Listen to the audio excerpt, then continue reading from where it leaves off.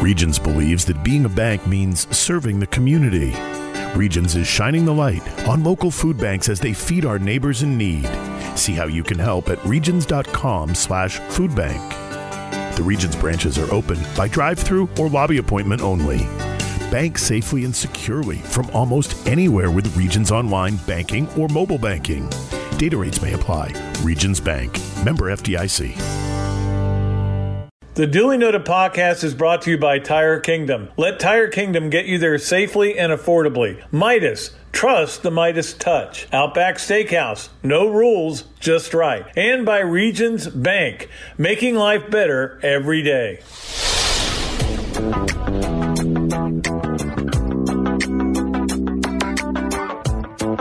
This is Dooley Noted. Everything Florida Gators with your host, Pat Dooley. Okay, and welcome into another edition of the Dooley Noted podcast. As you know, we are keeping this going. I actually did take yesterday off, Memorial Day, and so no back nine today. Maybe some of you were upset that you didn't have anything to read, but believe me, I am running out of things to write about. There's no question about it, although I would have written a lot about the match, the golf tournament, whatever you want to call it, and I'll get to that in a minute. Obviously, Memorial Day is a special day, and I hope everybody I know not everybody did the smart thing, but hopefully most of you did. I'm a big believer that we are still, in 2 weeks, we're going to find out how bad this thing was with all these people not social distancing. And obviously when you can be a young person and walk around and say, I don't care, I'm not going to die from it, but you could get it and then carry it to people who are a little bit older. So we'll see what happens. It's some of the images that we saw were unbelievable. And that's the other thing that drives me crazy. You know, some people were willing to lie in a muddy ditch with guns shooting over their heads and tanks shooting missiles at them because they believe in this country and they believe in the United States of America. All the people that fought in wars, the horror of war. I think there's no horror close to it. But I can't wear a mask. I believe in America. It's my right. Yeah, well, you know, this goes back to the whole argument about Colin Kaepernick kneeling, you know. He doesn't have a right. He can't do that. I believe in America. Well, it's his right to kneel. So if it's his right to kneel and it's your right not to wear a mask, in a way, they're the same thing. Although Colin Kaepernick never got anybody hurt, you could kill me. That's a difference. I'm not going to get on a political soapbox, but it drives me nuts, the people who, when I see all these videos of people just ignoring the fact that we are not finished with coronavirus. It's not gone by any means. There was a tweet from C.J. Henderson.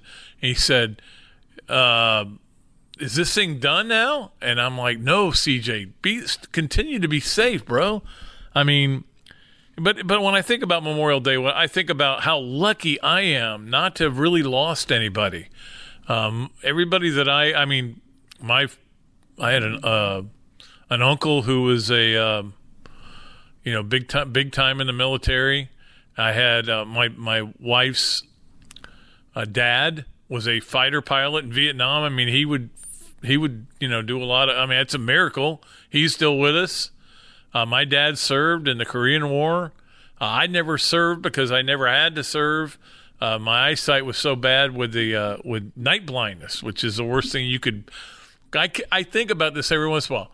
If I had to go to the Vietnam War with night blindness, it would have been just a matter of days before they'd have been shipping me home in a body bag. Because you can't, in night blindness, you can't see at night. You can't see without some sort of light, and I don't think they were lighting up the forest over there. At any rate, so much respect for all the people who've served and dealt with all the things they're dealing with.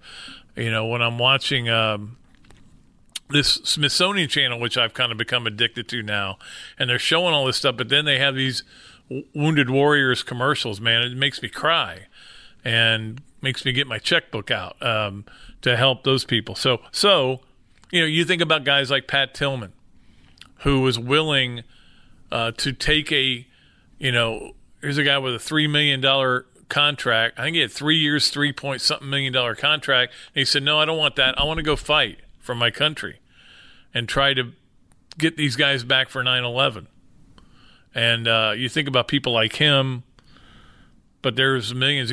I think of Jimmy Stewart, guys who volunteers, Ted Williams, guys who volunteered and said, I'm going to give up my career and I'm going to go try to save this country, try to do the things that will help this country. Then you hear players say, I don't want to work for a pay cut. I don't think it's worth it to take a pay cut to go play baseball.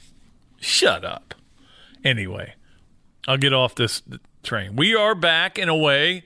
We're not really back. We're kind of back in that the SEC Friday, of course, came out and said, hey, let's bring the guys back.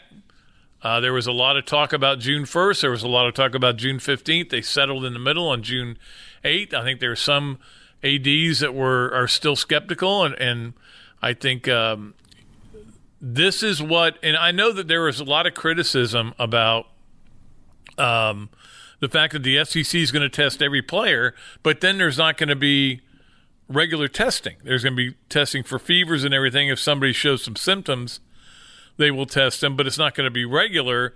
And, I talked to Scott Strickland about it. He said, look, this is what the medical people are telling us. Make sure nobody has it. Then they can go ahead and you've got it set up so they're not going to be in a situation where they probably would give it to each other. And if you have anybody who does have symptoms, test him. You may have to quarantine. And we still don't know how this is all going to go. I thought maybe some people were too critical of it, but I also get the criticism of it. But we don't know. We still have a long way to go on this thing to get to a point where we have sports. We did have a little bit of sports this weekend, but not the sports we want. Let's face it, peeps. I mean, we want football, basketball, baseball. Those are the three big things. We like golf. We all like golf. Even us, those of us who don't like Golf Sunday. That was great. But the bottom line is we want football, basketball, and baseball in some matter, form, some way of playing it. If it means no fans, I think we'll all accept that. And we're hearing more and more. We've seen, I don't know how many of you have watched any of the Korean baseball, but I watched a little bit here and there, and it's been somewhat entertaining. It's kind of hard to get into. But it's not because there's no fans. The no fans thing, after a while, you don't even notice it. Same way with NASCAR. After a while, you don't even, every once in a while you go, yeah, boy, there's no fans there. I don't care. I mean, they'll get it done. The golf never once affected me. Maybe it was because there was another match last Sunday.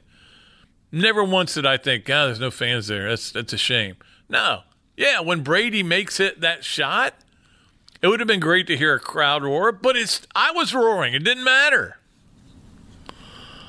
So we'll see where this all goes right now. I mean, to me, right now, we have to go wait and see what happens in 2 weeks after all these people got together on Memorial Day, especially in the Lake of the Ozarks, where they were cheek to cheek, and we'll see what we have in 2 weeks. And if in 2 weeks we don't see, we're already seeing some spikes. If we don't see major spikes, maybe we're getting closer to being in a good situation here. I try not to be pessimistic. I'm trying to be optimistic. Really, the most important thing is safety. It is not football. It is not baseball. It is not basketball. It is safety, and we'll just see if maybe we've gotten closer to being back to normal. I don't think we'll ever be truly normal again. There's a lot going on still. We continue with different discussions about different things and different possibilities. And very little is set in stone. So when we come back from this break, we're going to talk about different possibilities in different sports. None of it is confirmed. It's all just speculation, but it is worth talking about. We'll do that and more when we return on the Duly Noted podcast at Gatorsports.com.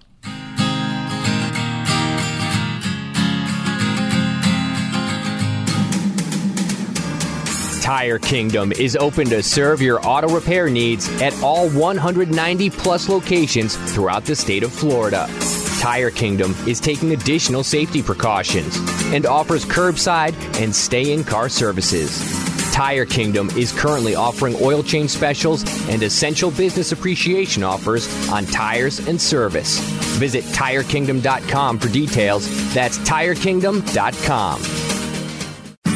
Hey, Gator fans. In all kinds of weather, we all stick together, and we need that now more than ever. Doors are open at your local Gainesville Midas on Archer Road and at other Midas locations throughout the country. At Midas, our doors have been open since 1956, and that's not going to change now. As an essential business, we remain committed to keeping the health and safety of you and your vehicle a priority. Come on by or go to Midas.com to find your local store hours.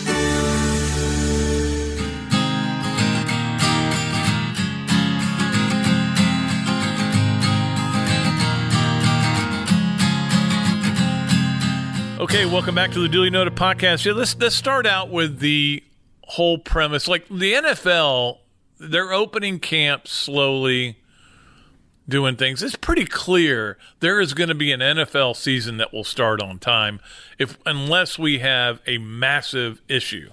In other words, where we're talking about this would be the issue. We don't care if the NFL plays or not. We got to deal with this situation. There are bodies on the streets. Other than that, they're going to play.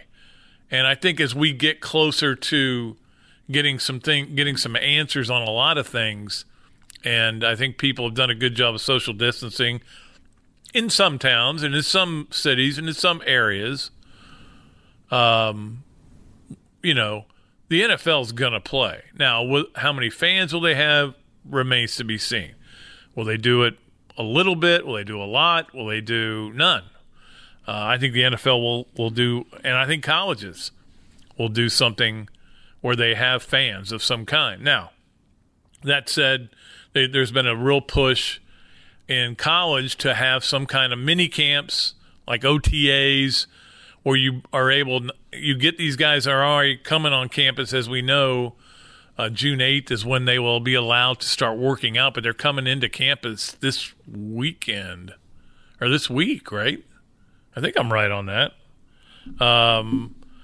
Just to check out, just to be here and kind of get tested and find out where they are. And I'm sure they'll be doing some testing of them. I think it's today. It starts today. And the coaches and staff members of this entire UF and staff is getting tested today. So there's a lot of swabs going up noses. But the thing is, we're still not to the point where they're even going to get in the weight room. And I'm not sure how they're going to set that up. That's one thing. I don't think they had that answer when I talked to some people Friday and Saturday.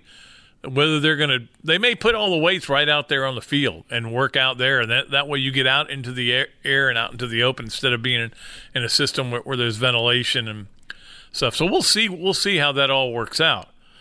But then there's a possibility that sometime in late July or mid-July, they'll have like a 2-week mini camp and say, hey, we're going to do some stuff, football stuff. We're not going to hit. But we're going to run some patterns, and we're going to show you guys some plays. And it's almost like a 2-week walkthrough before you get to camp. And then I think they're trying to allow as much as possible. There's some places where they believe that to have the camp necessary, they're going to have to push back the start of the season, and that still could happen. And again, I think what we see in mid to early June. In terms of the country, is going to have a lot to do with whether we're going to be playing football on time. And we'll see whether that works out or not. But it does feel like there have been some positive steps. Some things have made me nervous as hell watching them happen. I mean, I played golf on Sunday, and there was even some situations there where I was like, you guys are getting a little close to me, we're single carts and everything. You're on the green. Somebody wants to sidle up and look at your putt. You're like, hey, I'm good. And I'm trying to, maybe I'm being way too concerned about it, but I am, an old man. I don't want to catch this thing, man. I've gotten through 10 and a half weeks of it. I want to get through the rest, as much of my life as I can without this bothering me. Okay, so we're going to talk more about sports and less about me and less about this whole situation. And I'm not going to go as long as I went last week. Last week was ridiculous. I mean, we had a podcast that was like, I thought it was the first part of a mini series. By the way, and I'm going to get to MJ in a minute, but that Lance Armstrong thing, I started to watch it and I was like, nah. Look, I know the story pretty much. I don't really want to know more about the story. It's a good try, but nah, it's not going to work for me. I don't think I'll watch that. I tried to knock out. I'm still got a ways to go on Breaking Bad. I got about 4 episodes left, so I'm going to do that. All right, so let us talk about where we are in some of these other sports. NBA, it appears clear now they're going to go to Orlando, kind of turn it into a dorm room situation at some of the hotels. But the interesting thing is they got to be able to come up with a way, and this is what they've talked about, to allow these guys to get out. They don't want them just sitting in their room and then go play basketball. Sit in your room, go play basketball. Get out in the fresh air and do some things, obviously still social distance, but there are ways to do that. So they're going to work on that. It appears clear that they're going to do it. The question is going to be, how did they do it in terms of the season and the playoffs? And that I find interesting. I mean, whatever they decide, I'm good with. You want to have a 3-game playoff, I don't care. Whatever you do, if you're playing real basketball, that's going to be great. But I mean, they've talked about a 16-team playoff. They've talked about not having any more regular season games. The players are saying they want some regular season games because they want to get back in the swing of things. And my thing is, I don't even want to get in the middle of this. You guys figure it all out. Let it happen. I will watch it, okay? Baseball is still at an impasse. It continues. I've said this 100 times. I'm not going to say it. I guess I could say it 100 more times. Baseball better play. They better figure this out, or they are going to be really a forgotten sport. It's already a sport that's dropped in popularity over the years. Used to be America's pastime, right? Not anymore. NFL's America's pastime. But better figure it out, boys. And that's all I can say. I don't care where you play. You can come play here at Florida's brand new stadium. I think they would enjoy the heck out of it. But if you don't want to play, you don't want to play. So we'll see. Obviously, we've seen NASCAR going. We've seen golf. Golf will really crank up on the 11th, I believe, is the first day of a golf tournament. And that will be, I think after what we've seen the last 2 weekends, I don't think anybody's got any problem. I think it sounds like a good plan. They've kind of gotten some lessons in how to do it. And even in that, the match, there was social distancing faux pas. Guys were fist bumping. They were saying they weren't going to fist bump and air fist bumping and then actually fist bumping and getting maybe a little too close at times. But we'll see if anybody catches it. We'll see from that. I will say this, though. That was as entertaining a 5 hours as you could have asked for. First of all, my hats are off to those guys for raising that much money, $20 million. And it was raining. And they could easily, somebody could have said, you know what, we need to call this. It's raining too hard. There was never any feeling of, we got to stop this. No, we're going to play through this. And let me tell you what, if this was a tour event, they'd have gotten about 4 holes in. But I give them credit for that. And I thought this was the opposite of the first match with McIlroy and Fowler and those guys, which was nowhere near as interesting. nowhere near as well done, and nowhere near as, I mean, there you had broadcasters talking over what banner there was. Here, you had all kinds of banner, and you had Charles Barkley, who should do every golf tournament. He should be involved in every golf tournament. Some of the things he was saying were hilarious. Peyton Manning, who we've always known as a pretty funny guy, was really funny. I thought the great line was when he didn't want to wear red and black like Tiger because he didn't want Kirby Smart to put a picture on social media. And then the moment when Brady tried to step on his Tennessee Vols head cover and he said, they haven't been any good since you left. You need to go recruit a quarterback. And I'm sure that had a little sting for Tennessee fans. I don't think he's going to be real popular there. But it was so much fun. And then you had the Brady hole out with the battery pack for his mic flying out and him splitting his pants. One of the great shots of all time. You had that. You had him making an eagle. You also had him for the first 7 holes. I think everybody in America was going, oh, I could beat him. He sucks. Then he wins a long drive with a 3-wood, which didn't even look like a 3-wood. It looked like a hybrid, and he had won the long drive with that. Anyway, I thought it was so good. I thought one thing I think a lot of golf fans went, uh-oh, Tiger's ready. I know that's his course, but he's striping it, and watch out. Watch out when we get to the majors and when he starts playing, because he looked great hitting the ball. He also looked just like Mike Tomlin. I swear to God, they were like the spitting image of each other with that line beard that he had. So you had that, and then you had, I tell you, Peyton can play too. And I think Brady's not as bad. Like, he's an 8 handicap, although it's amazing that you're an 8 handicap and you don't understand the rules of hitting the ball into a hazard and where you drop out. He had no clue about what that was about, so my gut is that he just says, well, I'll hit another ball, usually on his course. But at the end, like the last 10 or 12 holes, you said, hey, this guy looks like an 8 handicap. Anyway, I would tell you that for the first 7 holes, I played terrible Sunday, and I said, I still could beat Tom Brady. Now I know better.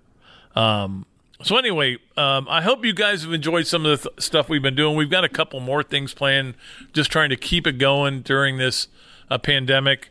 The series that we did on the top 10 wins over the last 10 years, they didn't get a lot of comments, but a lot of clicks.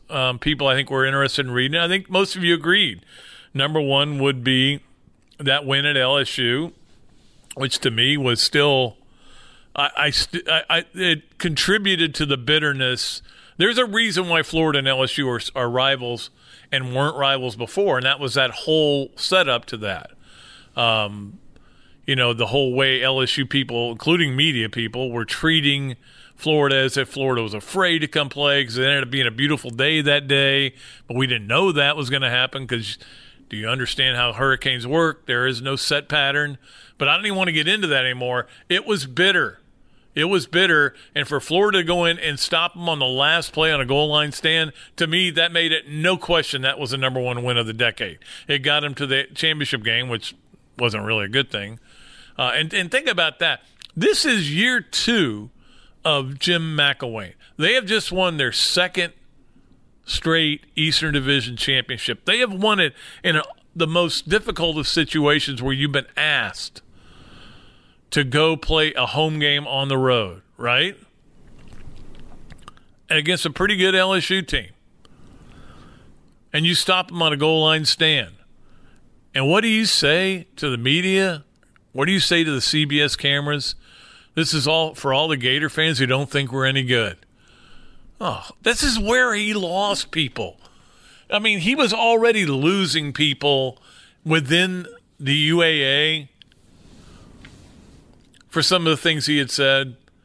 But that was a place where he really lost people. And it only got worse at the bowl game that year when, he had talked to Scott Strickland, the new athletic director, about improvements in the facilities, and he had agreed, and he was Scott kind of shared his vision, and we're going to do a lot more, blah, blah, blah. We're going to build this facility.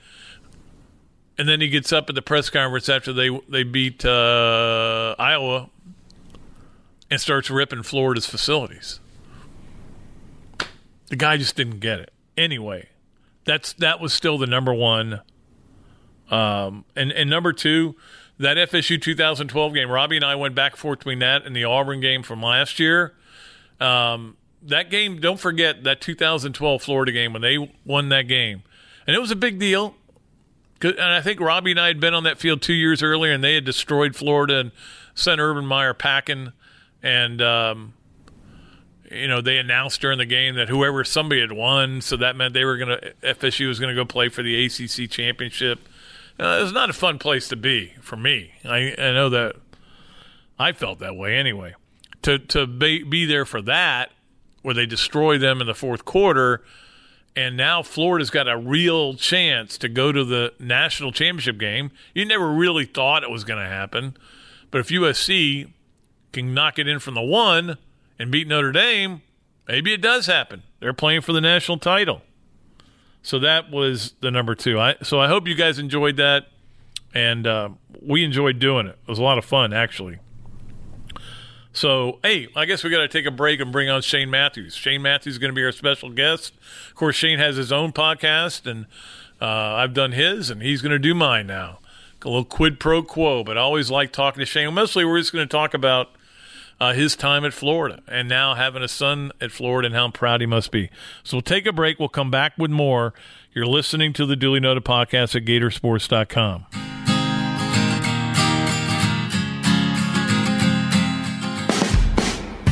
Outback Steakhouse is committed to serving communities by doing what they do best, serving you and making a great steak. That's why Outback has curbside takeaway and delivery open and available, starting daily at 11 a.m. at most locations. Let Outback help make things a little easier and taste a whole lot better. Visit Outback.com for more information and to place your curbside takeaway order. And Outback will bring your order straight to your car. Or you can order delivery directly from Outback.com.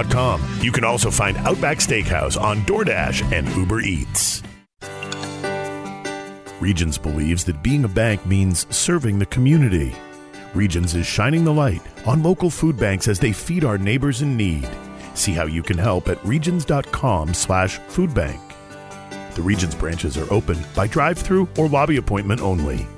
Bank safely and securely from almost anywhere with Regions Online Banking or mobile banking. Data rates may apply. Regions Bank. Member FDIC.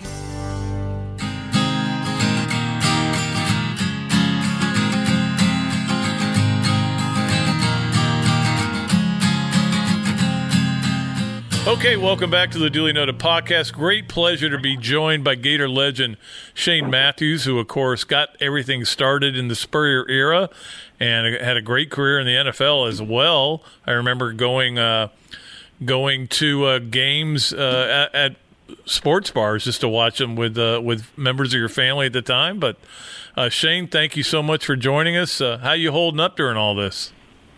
Oh, Pat, I'm doing well. You know, it's pretty much a boring time, but it looks like things are changing a little bit. I guess I'm being a little too optimistic, but at least they didn't shut down golf courses. Yeah.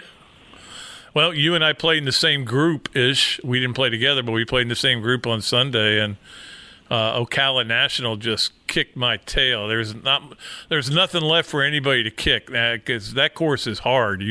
I know you can handle it because you're a long hitter, but for me, that's pretty tough. It is. It's got a lot of elevation change, and as you mentioned, it's a hidden gem here in North Central Florida. It's a course that it'll give you all you want. There's no doubt about it. Yeah, I wanted you to mention your podcast and give that one a plug too, because you do a great job on that.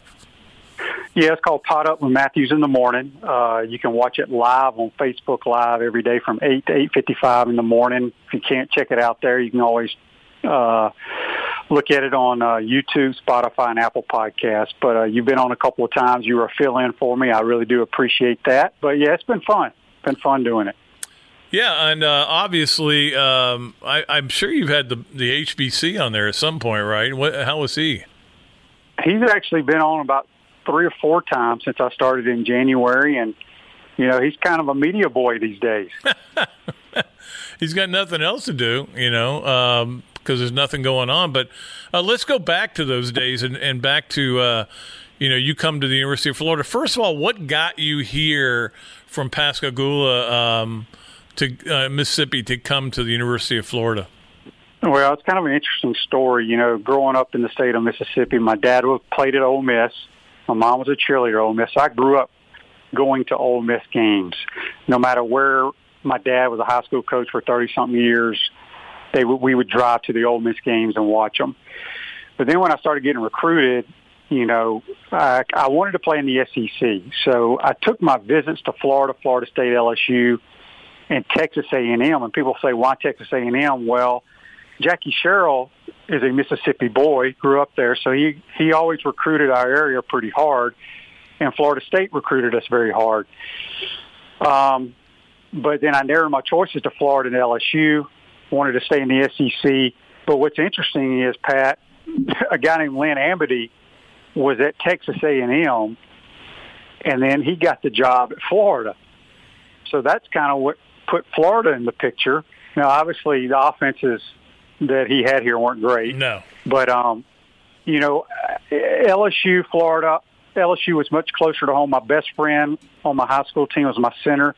He had signed with LSU. I was built like Tommy Hodson, who was the quarterback at the time. They were feeding me all the BS. You're our next Tommy Hodson. And I came very close to going there, but for some reason, my family and I loved Gainesville, loved the University of Florida, and I signed to come to Florida. Now, when you're going into that redshirt freshman year, actually your redshirt sophomore year, who were the guys, when Coach Spurrier got here, who were the guys who were ahead of you on the depth chart? Well, it was Kyle Morris, Brian Fox, Lex Smith. It's kind of bad. I can't even remember everybody. I'm trying to remember who else it would be too, yeah. Yeah, I can't even remember. And it's a really good thing that the transfer portal wasn't around back in those days because I was constantly telling my dad, look, because all my friends that didn't go play college ball from my high school team, they all went to Ole Miss. And if you've ever been to Oxford, the scenery there is outstanding. Yes. The frat parties are outstanding. So all my buddies were in some frat up there, and I knew I could go to Ole Miss and play. But my mom and dad were like, no, you're not transferring. You're going to graduate from the University of Florida, and good thing they talked me out of it. Well, and obviously you made an impression on Coach Spurrier and everybody, the legendary spring game that was not here. It was obviously in Jacksonville because they were working on the stadium. But, I wasn't at that game. I think Robbie or Bill King or somebody covered it back in those days. But what really stood out for you when you remember that spring game in Jacksonville? Well, the first thing leading into that spring, I didn't get a whole lot of work in many scrimmages. The fourth, fifth quarterbacks, you get sent down to throw to the running backs or handoff, or you go down to the tight ends. And pretty much the first couple of weeks of that entire spring, I got sent down to John Reeves, who coached tight ends. And John Reeves kind of took me under his wing and really liked me. And long story short, that year, as you mentioned, we played in Jacksonville, but they actually had a, quote, draft. They had an orange team and a blue team. John Reeves was the head coach of the orange team, and I don't know if it was Bob Sanders or Jim Collins was the head coach of the blue. Somehow John Reeves got the first overall pick. He picked me out of everybody to be the number one pick for that spring game. And I went in there, threw 3 touchdowns, almost 200 yards, somewhere around there. And the other guys kind of sputtered around, didn't play great, and the rest is history. But, John Reeves was always the guy, I think, in Coach Spurrier's ear about, this guy can run your system. And so I owe a lot to John Reeves. And it's funny, Carlos Alvarez was on my podcast today, and we were talking about that. I remember John Reeves used to come out, in pregame warm-up with us, and he was dropping back and throwing like he was going to play in the game. And Coach Spurrier used to tell him, John Bob, you're not playing. Let these other guys warm up.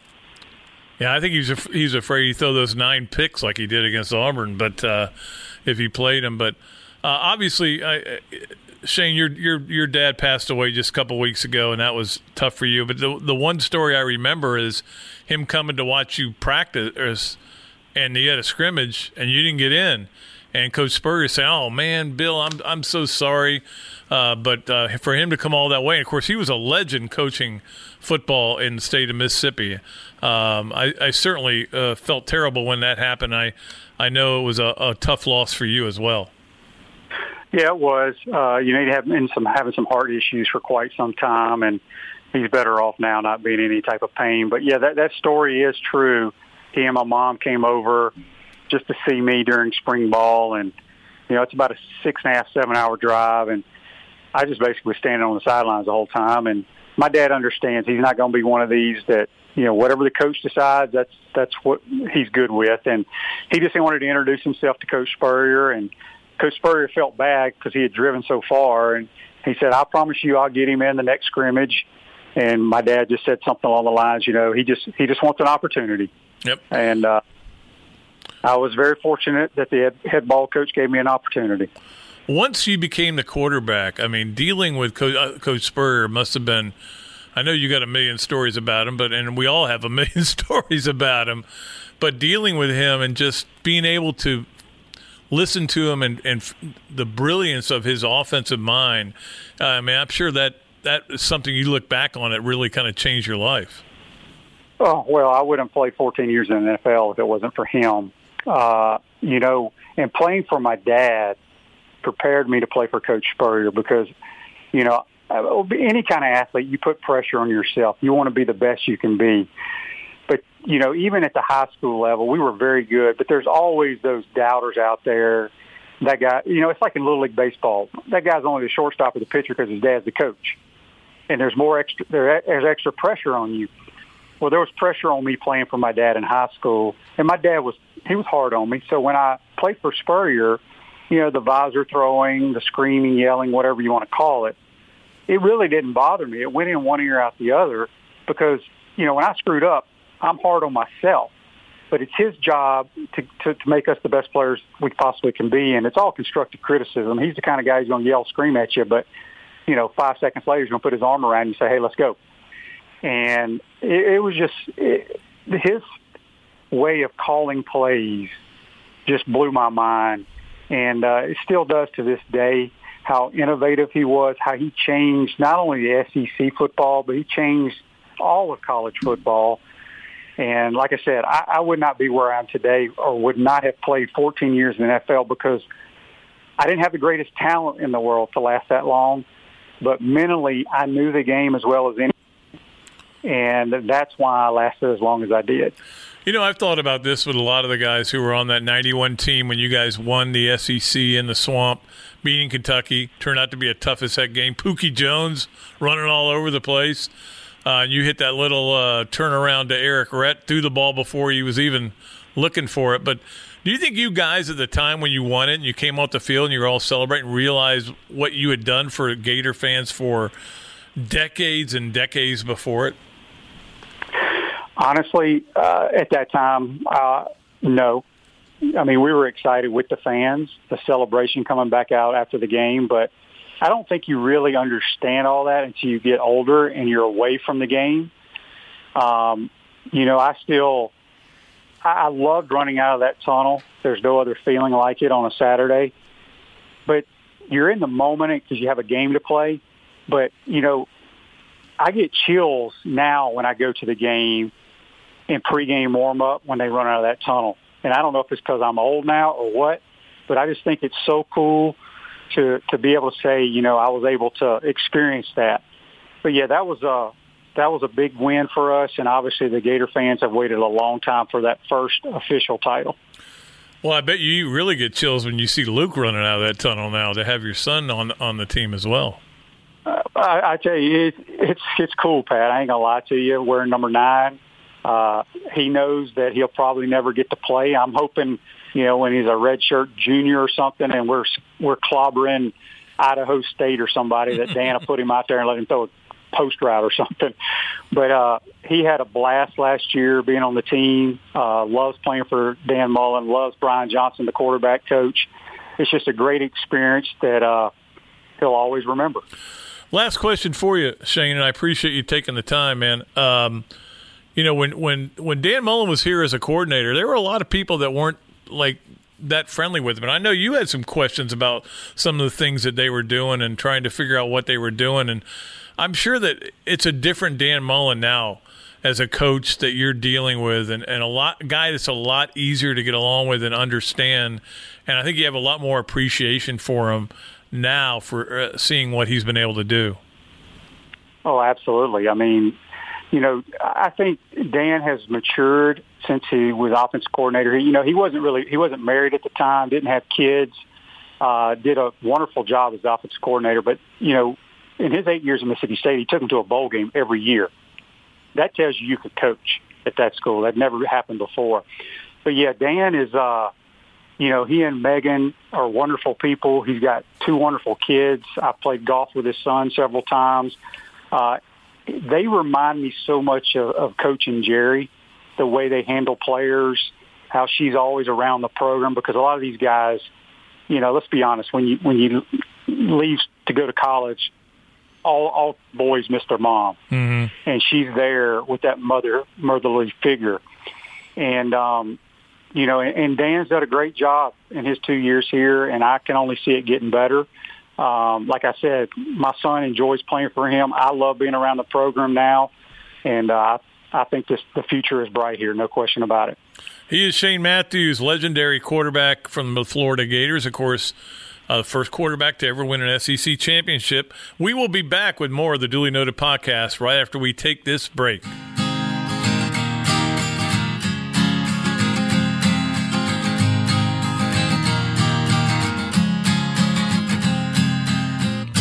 All right, thanks to Shane for coming on.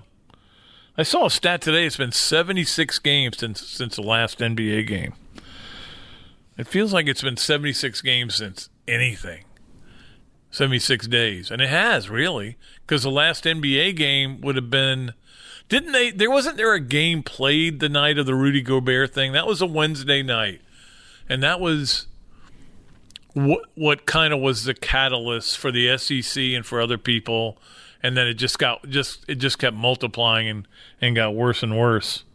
But obviously the finances for them too. I know there's some baseball owners that are like, we're okay. We'll make money if we don't play. We're good. Well, that means we don't have to pay anybody.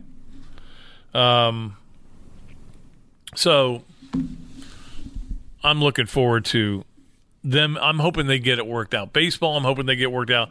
But basketball, I mean, if we get basketball worked out, we're going to have playoff games. And I don't care if there's no fans, no refs. Let's just watch basketball. One thing that did come out, and this is kind of a story that keeps going back and forth. Like the Michigan president says to the Wall Street Journal, without students, we're not going to have sports. And I agree. I don't think anybody's disagreeing. I know Bob Bowlesby did say, well, if it's online classes, that would qualify. Nobody's going to let that happen. Nobody's going to let students come to campus to play football but not to take classes. I don't think you'll see that. I will say this, though, and this may sound stupid, and you're going to say, I seem to remember you saying stupid things before, Pat. But this will sound stupid, but I'm going to say it anyway. Let's just say we decide it's not right to put 45, 50,000 students on campus. But we're still going to go ahead with football because, we need it financially. That's the reason. And the players, the student athletes, would want to play. They aren't going to be forced. They can't be forced, so it's voluntary as well. How much easier would it be to manage a campus with just athletes on it than it would be to manage a campus with students and athletes? A lot easier, right? It'd be a lot easier. So if you had 100 football players and people that are around them and all the staff you're going to need, it would be much easier to manage that and test for that. So maybe it's not the worst idea in the world. Now, I know that people are going to take the high road on the moral ground of that. well, how can you let players on if you can't let the students on? They're students too. They're not regular students. They're not paying to go to school. They're not paying for their books. They're getting all the free meals they ever want. They get all the weight training and all the ability to. They're not normal. They're not normal students. Please quit trying to say they're normal students. They could not be any less normal, especially football. Even some of the other sports, they're not on full scholarship. They get this and that and whatever. Like, I think softball's going to have like 26 or 27 on 15 scholarship, 14 scholarship, something like that. So, but football, those and the adulation that comes with it. Football players aren't normal students, okay? If you live in that dream world,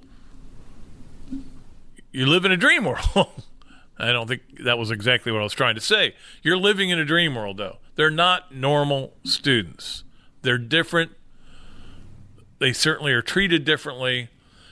And I'm not saying it's right to have football with no students. I'm not saying it's right. I'm just saying there is part of it that makes sense. I don't think we'll have it. I think there'll be too many people saying, no, we can't do that.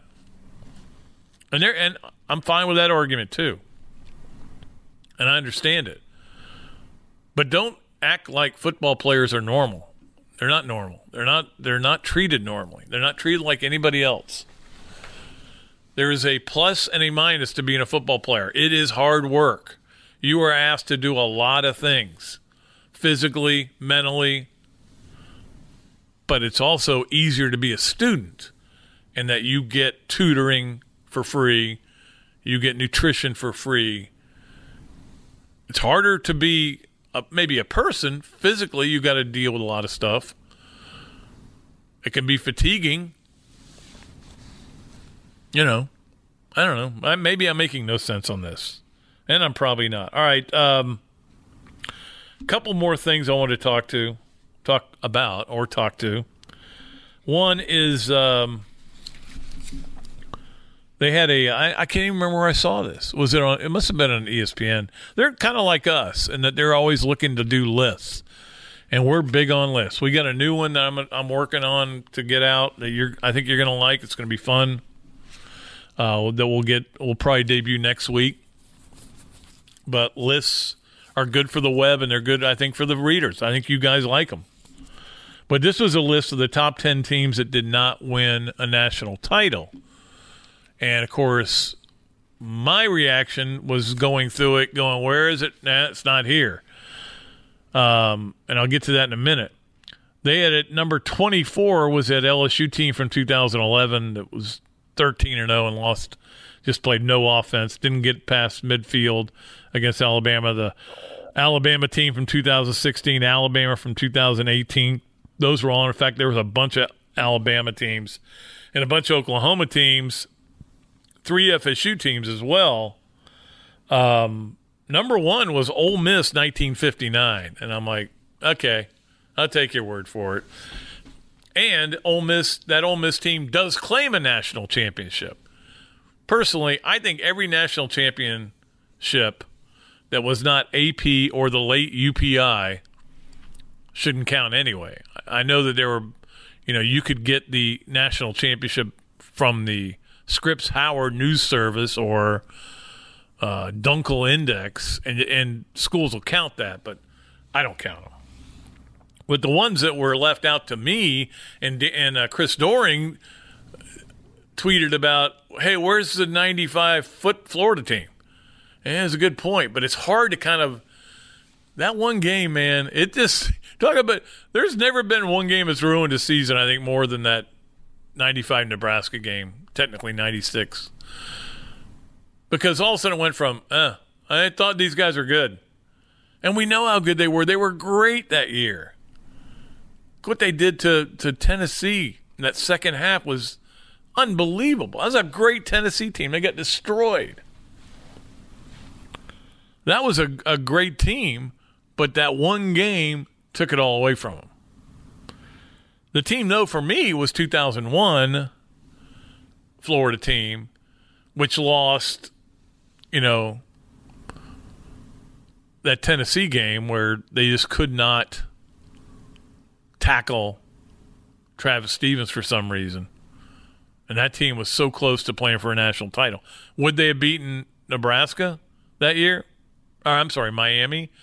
Miami played Nebraska. Nebraska wasn't anywhere near the level of the team they were back in 95, and Miami was incredibly good. I don't know if they could have played with them. I don't know. I love that team, though.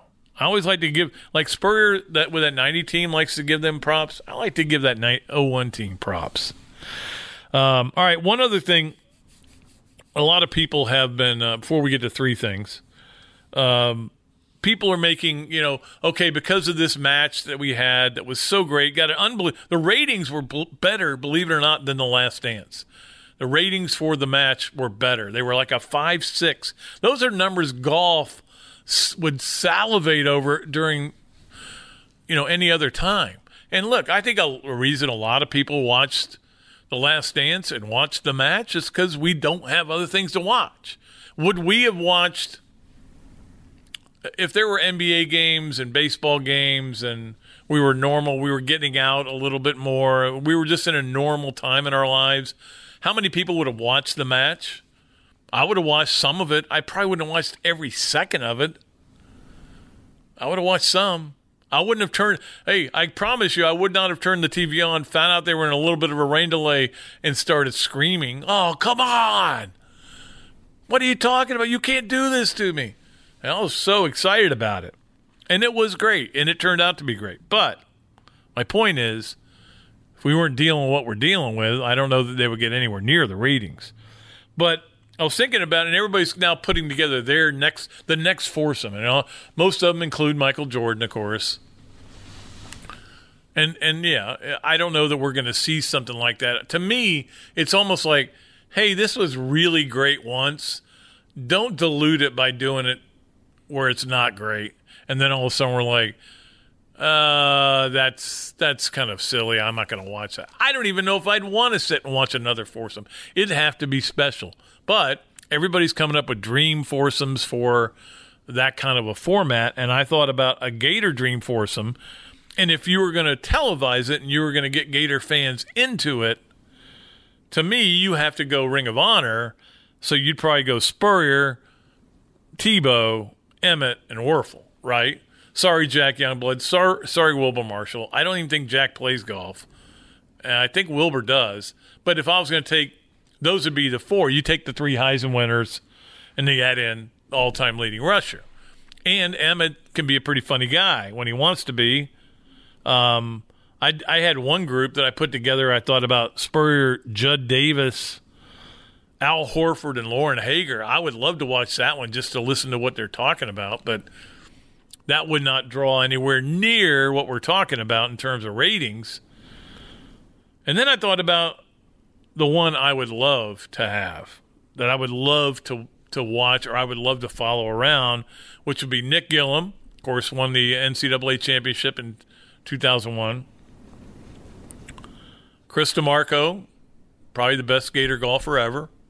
Love Chris DeMarco. Funny guy. Likes to have a good time. Channing Crowder, as funny as they come. He's got some great stories to tell. And, of course, Spurrier. Look, any foursome you've got that's a Gator foursome and doesn't have Spurrier, you lost me. Because he loves the game, he respects the game, and he will throw the jibes. Left, right, left. You got no shot. You're going to lose. You may not lose the match, but you're going to lose the verbal match. And that's what makes him hilarious. I played a lot of golf with him. He is so funny to play with. I've got a million stories from playing golf with him. Anyway, the one that would draw would be Spurrier, Tebow, Emmett, Werfel. The one that I would like to see, Nick Gillum, Chris DeMarco, Channing Crowder, Spurrier. And we may stick Drew Copeland in there instead of Channing Crowder. Channing Crowder just cracks me up on Twitter all the time. All right, I think that's enough, and let's go to three things. It's time for three things. Sponsored by Regions Bank, making life better every day. All right, number one, interesting D1 baseball, which to me is the poll that matters the most, and they seem to know the most about it. Kendall Rogers and those guys, they really know what they're talking about. They came out with what the projected field would be for baseball, because obviously that would have been yesterday, right? I think it would have been yesterday was the day it would have come out. They let it come out on Memorial Day, or maybe it comes out. No, it'd have to be Memorial Day. Anyway, they had Florida as the overall number one seed. Now, they liked Florida at the beginning of the season. Florida won 16 in a row. Start the season. Nobody's going to argue with Florida being the number one seed. They had Stetson in this region, which would have been interesting. And they had Niagara. Look, I know they put theirs together using authentic seeding, which I believe the NCAA doesn't do, and I think they should. But the NCAA probably will not do that anymore. Even probably be worse and be more regional with their seeding. So it would have been Florida, Stetson, Miami or FSU, whoever was a 2 seed worthy, and then whoever the 4 seed was from the closest place. That's what we would have seen this year with what we were dealing with, even if they had played baseball. So, but I find it interesting that they had Florida as the overall number one seed. This was a special Florida team. It's a shame we never got to find out how special. It might have run into a slump. It might have struggled at some point, but I think it was a really good team. And unfortunately, we'll never know how good it was going to be. Number 2, and I tell you what, I feel that way about softball too. I don't know where softball would have slid into the national seedings, maybe in the 5, 6, 7 area, depending on how they went. Don't forget they had swept Auburn, their one SEC series, which is pretty impressive. In fact, I was just looking. I had an old box score from the last softball game I covered, which was against Auburn, the game 3 of the series, and I forgot the Gators scored 8 in the first. I mean, that team just had they had something cool about them. They weren't overwhelming, and they didn't pitch it like they used to, but that team, I think, had a real it factor to it. Who knows where they would have been either. And I talked to both Sully and Tim Walton about it, and they both kind of they're at the point now where hey, this is what we're dealing with, and look, there are things more important, and we know it's tough for the girls and tough for all the ladies all over America that didn't get a chance to play, and for our fans, but this is what we have to deal with. You have to put it in perspective. All right, number 2. Okay, are we done with this Michael Jordan documentary now? It feels like we went to a full week after it was over of second-guessing, guys saying it was true, guys saying it wasn't true. It's a lie. He never said that, blah, blah, blah. Yes, it was full of lies, I'm sure. It's Michael Jordan, man. It's Michael Jordan. No, nothing would expect. He sees things, and he makes them what he believes them to should have been become the truth. That's the way he's always been. That's why I don't like Michael Jordan. I love the documentary, don't like the guy. And that's possible. But let's go ahead and be done with this now. It was a long time ago. It was a great documentary. We all had a good time reliving it. I don't think we would have watched it if we weren't in the middle of no sports. But we did. We all watched it. And it was very well done. Not sure I believe about 15 things in it. In fact, something came out today about something. I can't remember. About there was video or audio evidence that Michael Jordan kept Isaiah Thomas off the Dream Team, and he denied it on the show. He did, okay? It's fine. He's not the most honest guy in the world. But anyway, let's be done with that whole deal. Let's move on. I know it's hard, because what do we move on to? What do we move on to? Is anybody going to sign Cam Newton, Beavis? Weird world we live in. And number 3, just want to send prayers out to Patrick Ewing. Again, not one of my favorite players. I was not a Knicks fan, believe me. But he came down with coronavirus. And, boy, when you see a guy like that come down with it, again, older guy, so he's going to battle. But he got out of the hospital, got home, and we hope everything goes well with him. But every time it's a celebrity, you kind of like, oh no, the celebrities. The virus got a celebrity. But that's going to happen. I mean, there's no prejudice. There's no, I'm only going to go after people that aren't famous. Of course not. So we'll see. Look, guys, we'll see about everything. I hope to come back to you next week with a much more upbeat podcast. More things are going forward. Fewer people are testing positive. The deaths are dropping. I don't know that I'll be able to do that. 2 weeks, if I come at you with a positive podcast, that's going to be really big to me. Make sure you check into that one 2 weeks from now, okay? We'll get some more guests for you as well. I hope you guys enjoyed this one. I hope there was not too much negativity. I'm trying not to be negative. Just trying to be me. All right? And some people will say, well, you're negative. I'm not negative. I just see everything for the reality of it. And let's not psychoanalyze Pat Dooley today. Let's just get out of here. Hope you enjoyed the podcast. We'll be back on another one next week. Till then, I am Pat Dooley, the sports columnist of the Gainesville Sun. I am deep, I am way back, and I am out of here.